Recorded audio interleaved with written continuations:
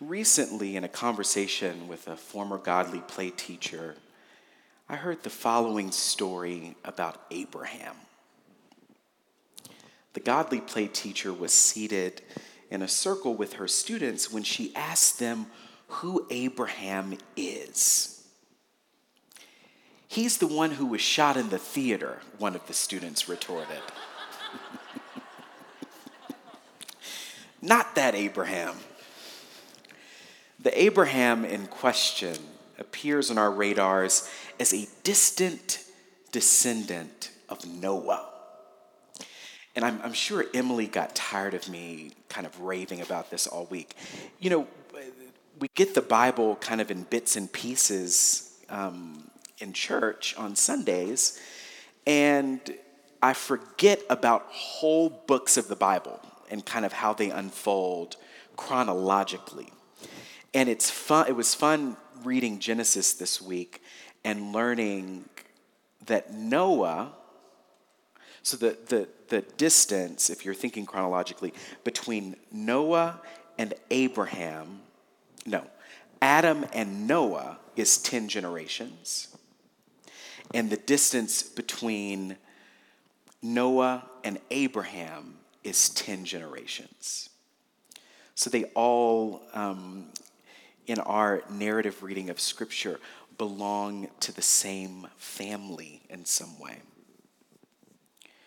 But Abraham, not the one who was shot, comes into and onto our radars as a distant descendant of Noah, that wise figure who spends a number of lifetimes building an ark, far away from water. If he were around today, we would call him a prepper. A person preparing for the end of the world with no signs of the end in sight. In Noah's case, however, the rain comes and the world is destroyed, and yet he refuses to gloat over the tremendous loss of life. Instead, once the waters recede, he takes stones and wood and earth and builds an altar in the face of mass destruction. Noah blesses.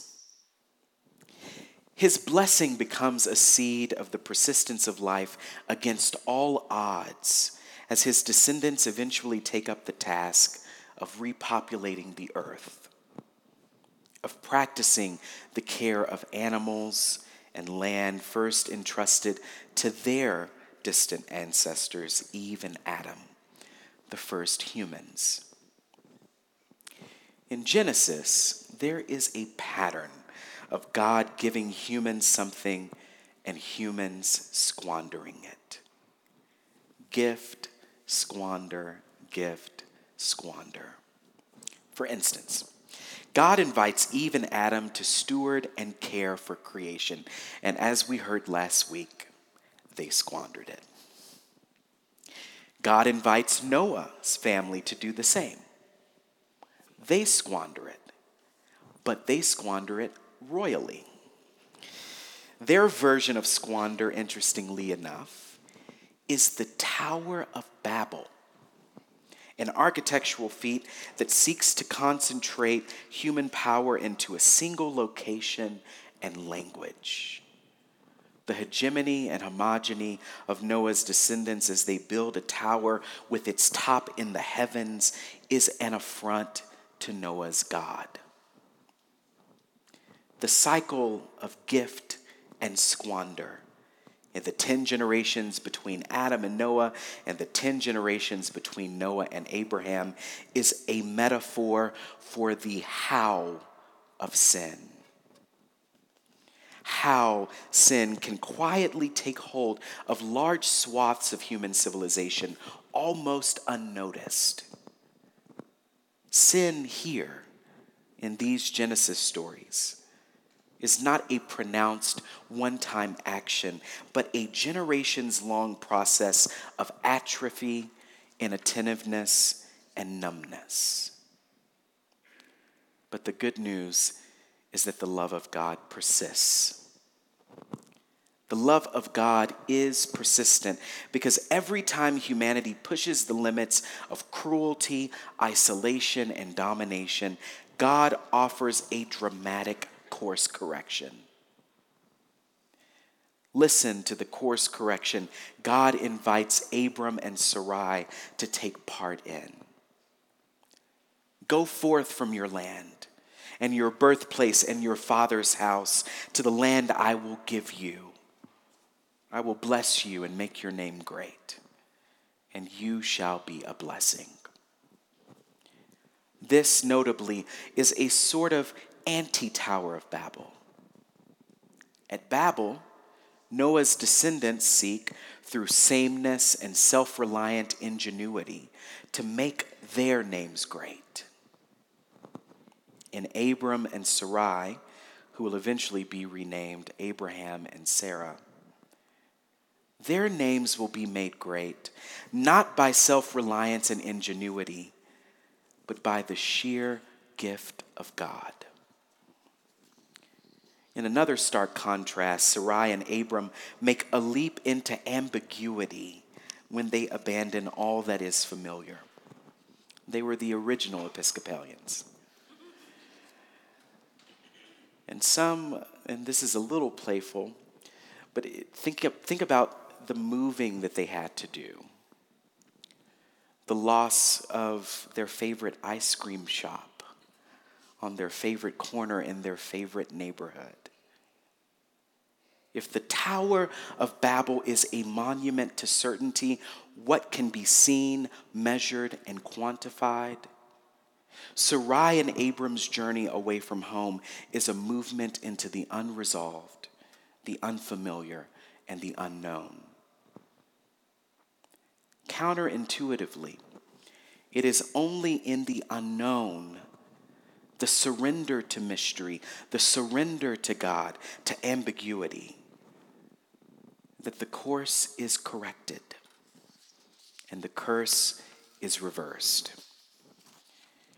Abram and Sarai's being beyond childbearing age, being droplets in the ocean of human history, and existing at the edge, not the center of human civilization, are apt vignettes of God's persistent love.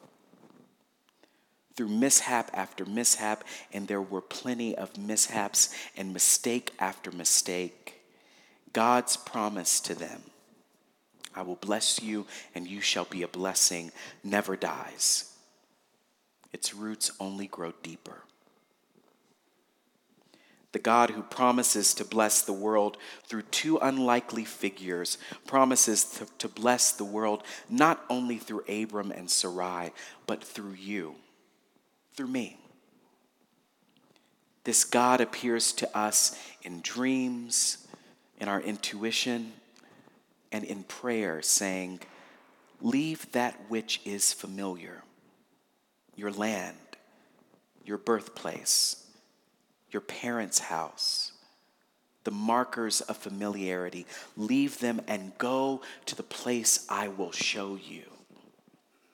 There was no GPS. Go to the place I will show you. And we will, like Sarai and Abram, doubt, botch, and sabotage that which we've been graciously given. It's a part of being human. But then, and maybe I'm speaking for myself, our sojourn into mystery makes us want more. Not only for ourselves, but for the whole world. And cultivates within us a desire to see the hungry fed, watersheds healed, and relationships mended. And then we realize, to our great surprise, that this is what we wanted all along: to receive the gifts of God in order that we might become that very gift for someone else, for something else. Amen.